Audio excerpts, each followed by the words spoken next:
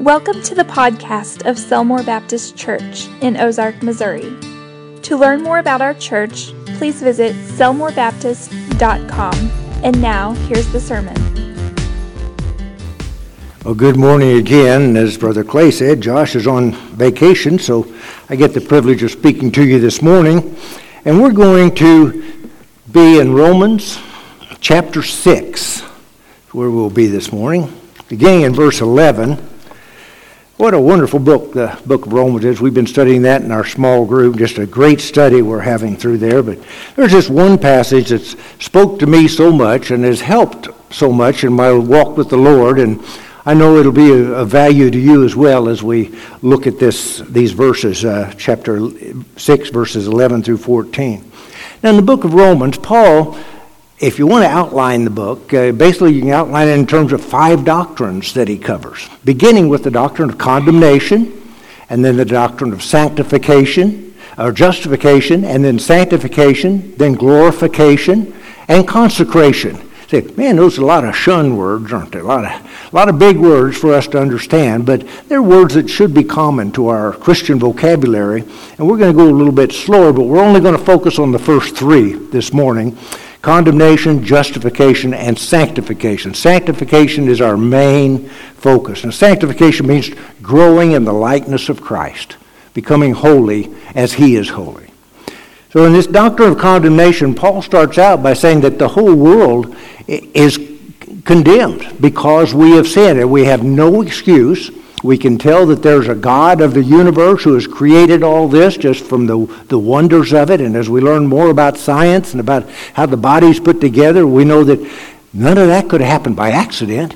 It all had to be because of a design that was ordained by God. God created it. God has fashioned it all so that it all survives and He holds it all together. He is the creator. And He's created us, and as we were singing, He's created us for His glory. He didn't just create us to come down here and have a good time or do the best we can. He created us to bring glory and honor to Him. Our life is to be poured out as a worship of our Heavenly Father. Well, in Romans 3:23, Paul says that all have sinned. Every one of us has sinned. We've fallen short of the glory of God, and therefore we deserve condemnation. We don't match the glory of God. We cannot be allowed into heaven because of our sin. But then we get to the doctrine of justification, where Christ, God in the flesh, has come, lived a sinless life, died upon the cross to pay the price for our sins. And there's power in that blood, as we sang, right? He has paid the price for our sin that we might be forgiven. And He's paid the price for everybody's sins.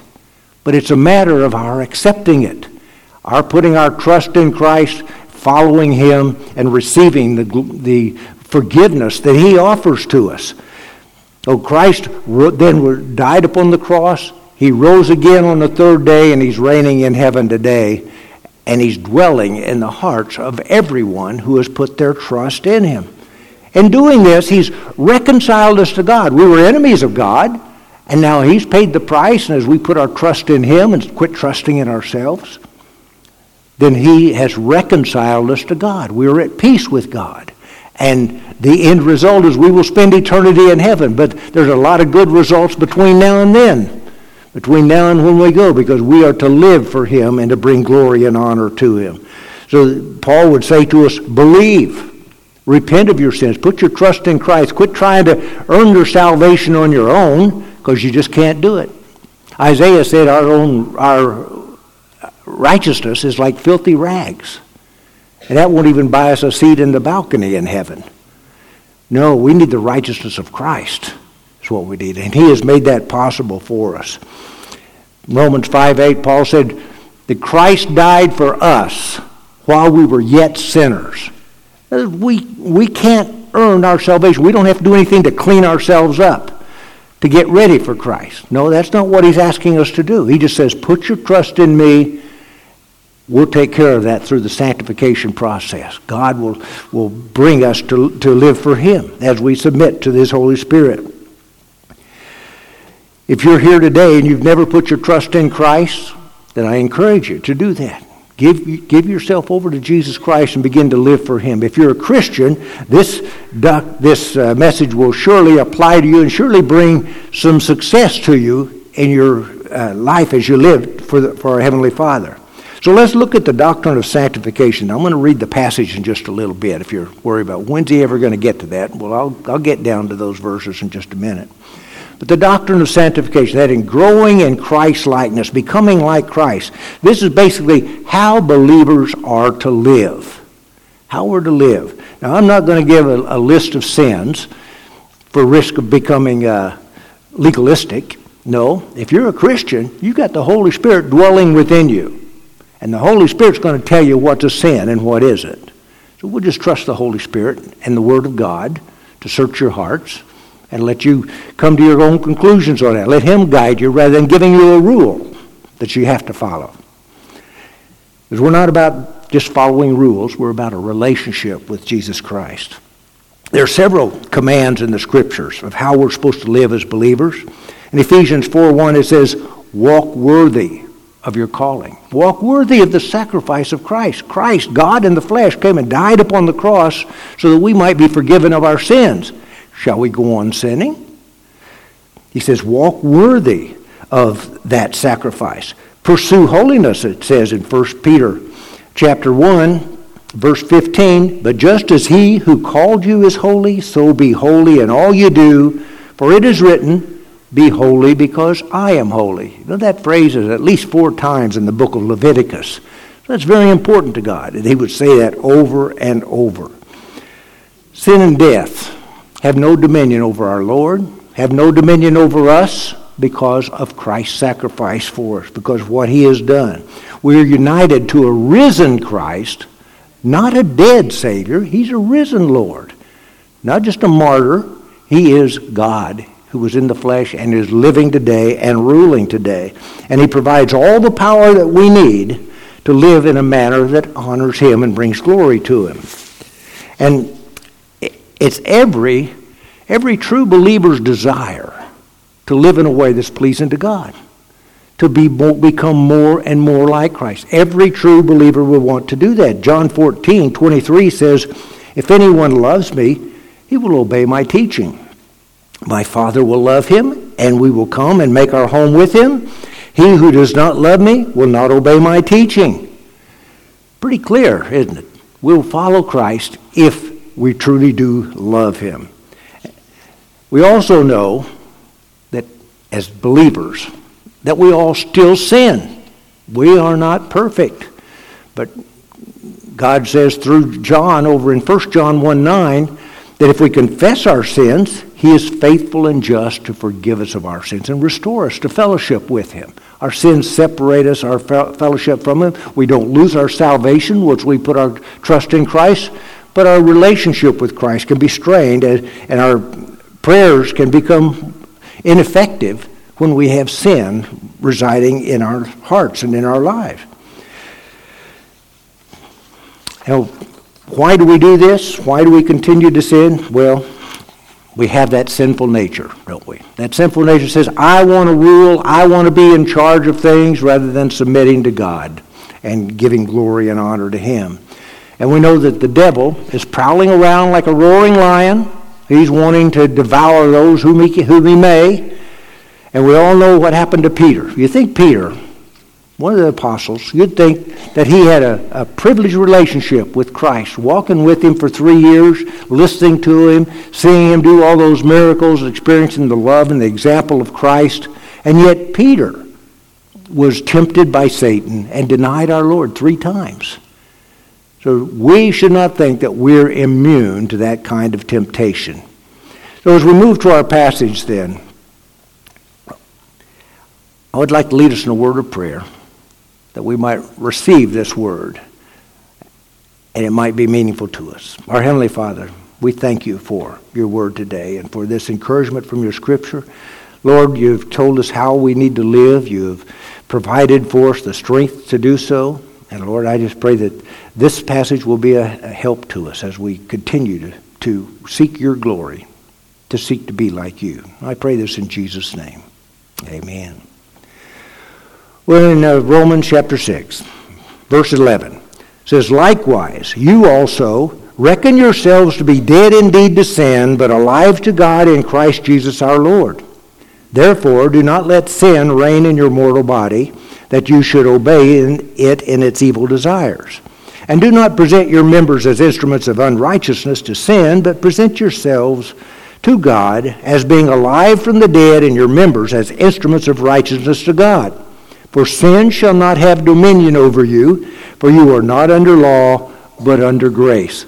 Well, it's a very clear passage, isn't it? Doesn't need much explanation. You say, well, Pastor, why don't you just sit down and we'll just read this again to ourselves. But it's a great passage. But it's got some 3 basic truths in here that I'd like to bring out. And they all start with an R. So you'll be able to recognize one of them. The first one is reckon yourself dead to sin, but alive in Christ. Now that's from the New King James Version. The Old King James also said reckon. Other translations will say count, consider yourself, realize. Reckon's kind of an old word for us, but it means to look at the facts, make a decision from it, and then act upon that. That's what reckon would mean. To, with all the information that you have, decide what is the truth. And he says, reckon yourselves to be dead to sin, but alive in Christ. He begins that statement with likewise. Just like Christ in the previous verses, he's saying Christ died upon the cross and he was resurrected and he will never die again. And he's saying the same way, we are resurrected from our death to sin when we put our trust in Jesus Christ, and we are resurrected to a new life in Christ.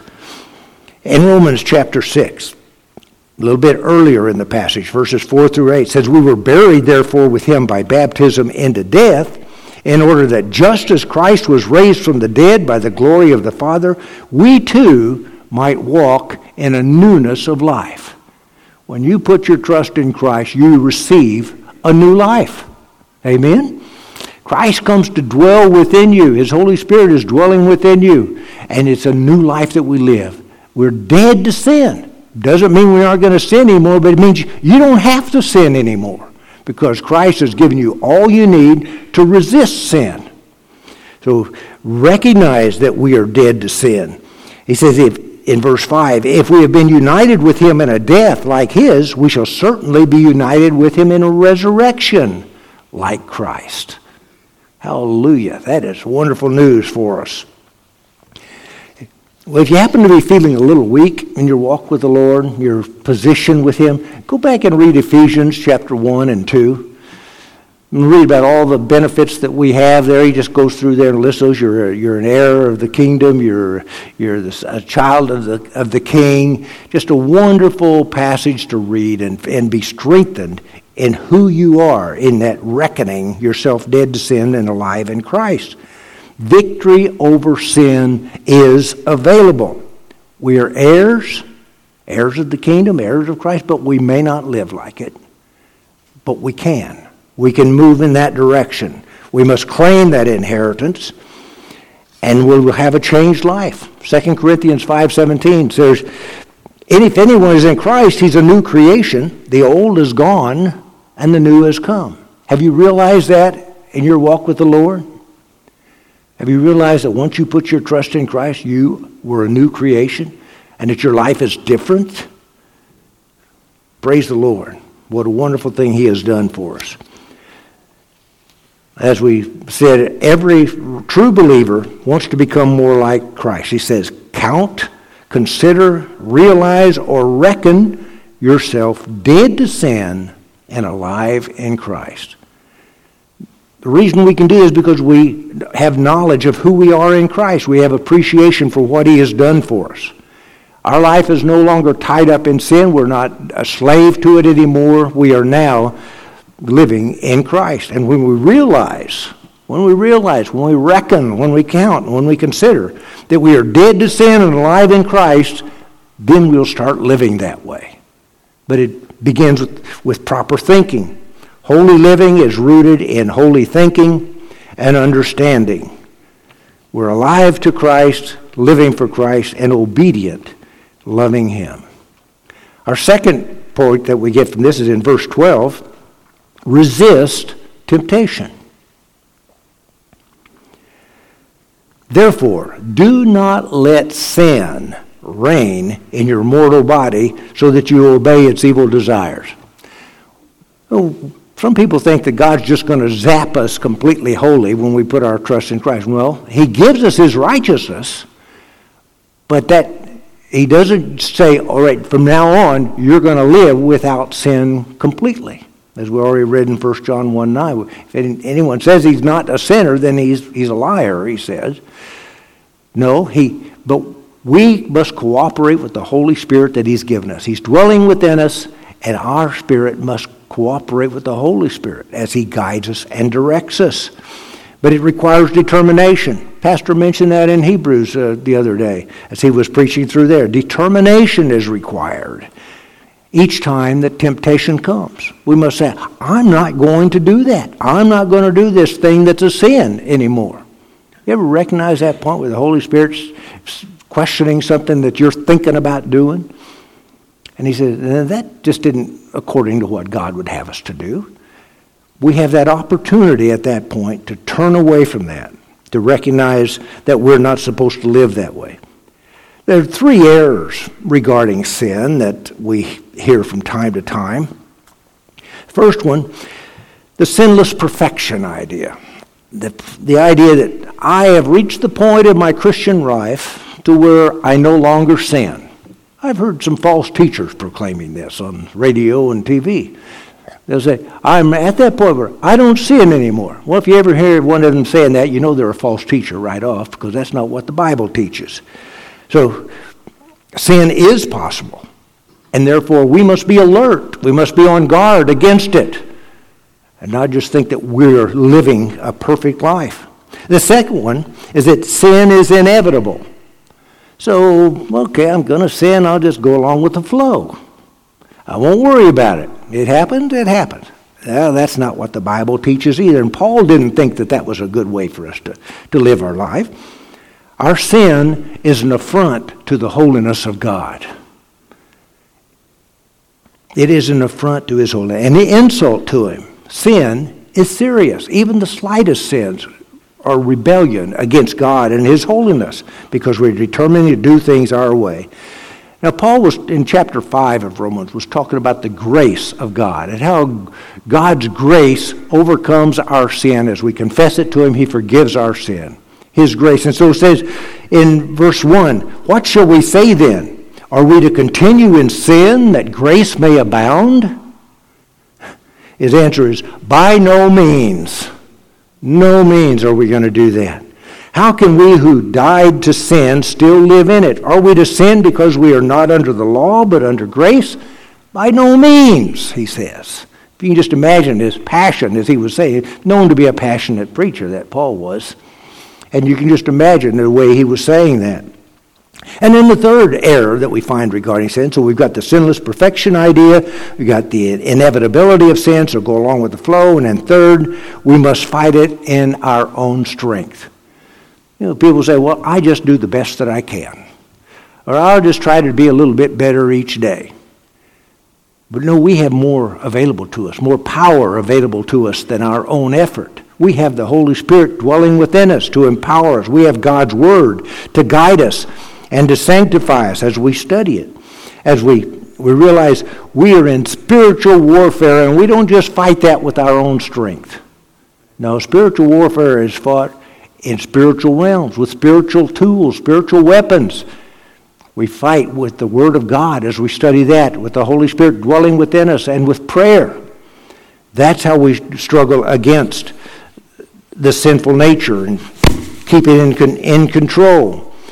We have the Holy Spirit, we have God's Word, we have prayer, and Christ is our shield. He's our source of strength. The good news is we can have victory. Hebrews 4:15 says, we do not have a high priest who is unable to sympathize with our weaknesses, but one who in every respect has been tempted as we are, yet without sin. So let us then with confidence draw near to the throne of grace, that we may receive mercy and find grace to help in time of need. Our Heavenly Father is ready and willing to listen to our pleas for help. He's ready to hear our prayers. He's ready to intercede with us before the Father. And he has experienced the temptation himself. You look at the temptations he went through out in the wilderness. The temptation to satisfy the physical needs, the temptation to satisfy the desire for glory, the temptation to satisfy power. He went through all of those and many others throughout his life, which aren't identified, but every type of temptation that we go through, he has already gone through. He's aware of everything. And besides that, he's omnipotent and omniscient. He knows everything that's in our heart, everything that we are experiencing. And he has already won the victory. In 1 Corinthians 10:13, he says, "No temptation has seized you except what is common to man, and God is faithful. He will not let you be tempted beyond what you can bear, but when you are tempted, he will also provide a way out so that you can stand up under it." I've had people say to me, "Well, you just don't know what my issues are." Well, no, I don't know them all, but my Heavenly Father knows. Christ knows what we're going through, knows what you're going through. You're not unique. Nothing that we're experiencing is new. It's all been experienced before. And God is always with us. Christ is always with us. It doesn't say he'll take us out of that temptation, but it says he'll give us the strength to bear through it, to go on. He's with us through the trials and temptation. He didn't deliver us all out of the COVID thing this year and say, well, you don't have to deal with this at all. No, we're going through it.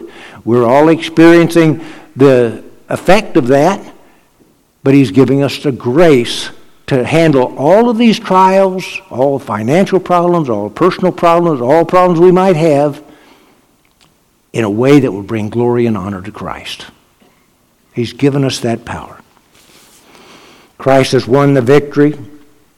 1 John 5:4 said, "Everyone born of God overcomes the world. This is the victory that's overcome the world, even our faith." Who is it that overcomes the world? Only the one that believes that Jesus is the Son of God. Paul gave us some more practical information over in Ephesians 4:22. He said, "You were taught with regard to your former way of life to put off the old self and put on the new self." You remember that passage? Put off the old and put on. That sounds like we got to be involved in that, doesn't it? We are engaged with the Holy Spirit as he is empowering us, guiding us, giving us wisdom, and we must cooperate with him.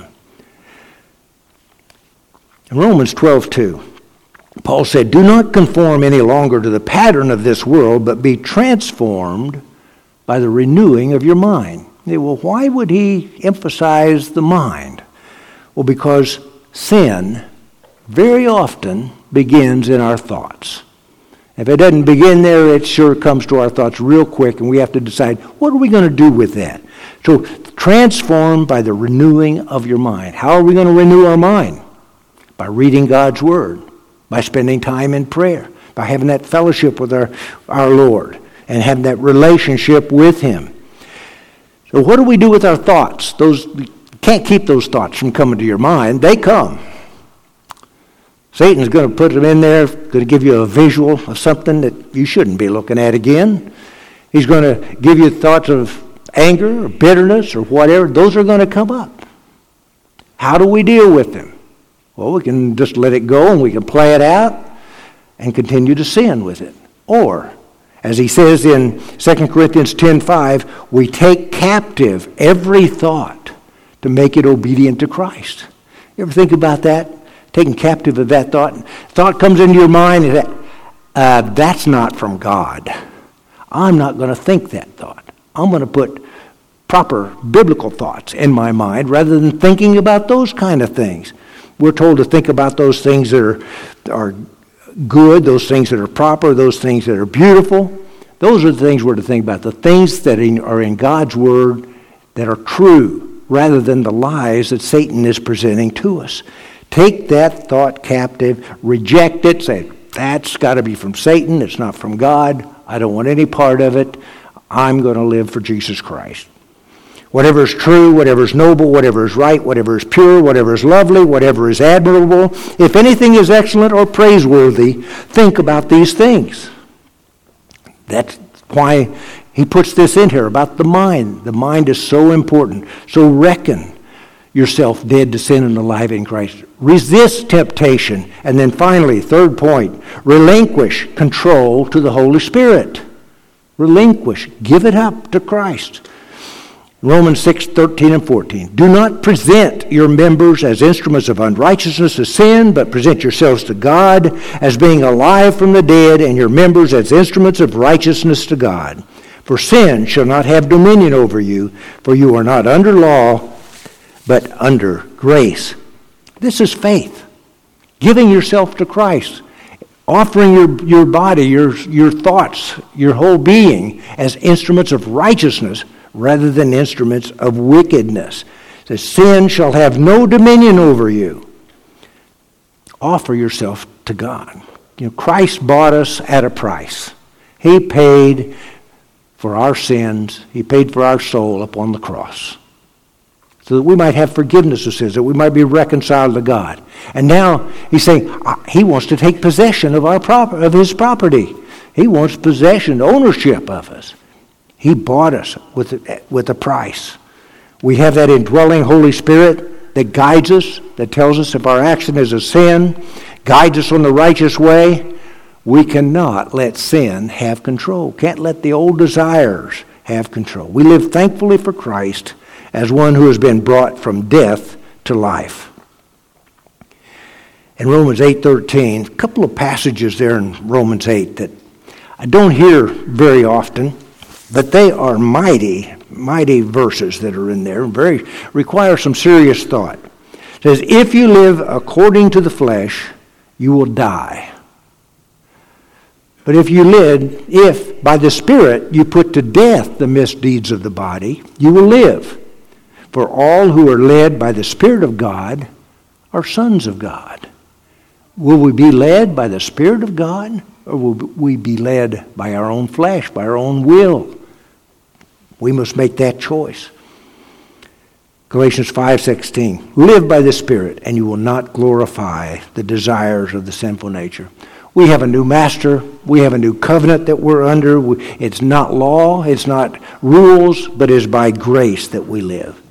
We are crucified with Christ. We're resurrected with him. We can live a victorious life, which is the normal Christian life, not by striving, but by faith. If you've already surrendered your life to Christ, then I hope this message is strengthening you as you encounter temptations. You'll be able to refer to this. If you've never trusted Christ as your Lord and Savior, today's the day to recognize that you need a Savior. Without Christ, the outlook is not good. There is an eternity ahead for each one of us, and we may spend it with Christ or apart from him in hell. Trust him and receive the forgiveness of salvation that he is offering. So reckon yourself dead to sin and alive in Christ. Resist temptation. Relinquish control to the Holy Spirit. Let's go to the Lord in prayer. Our Heavenly Father, we thank you for your word. And Lord, I pray that we will take this message to heart. Take your scripture to heart. We'll reread this, Lord, and understand it better, that we might bring glory and honor to you in the way that we pursue this life. Thank you for your Holy Spirit that's dwelling within us, that is our conscience, that guides us. Thank you, Lord, for your forgiveness you've offered us and for the power that you've given us to live victoriously in a way that pleases you. I pray this in Jesus' name. Amen.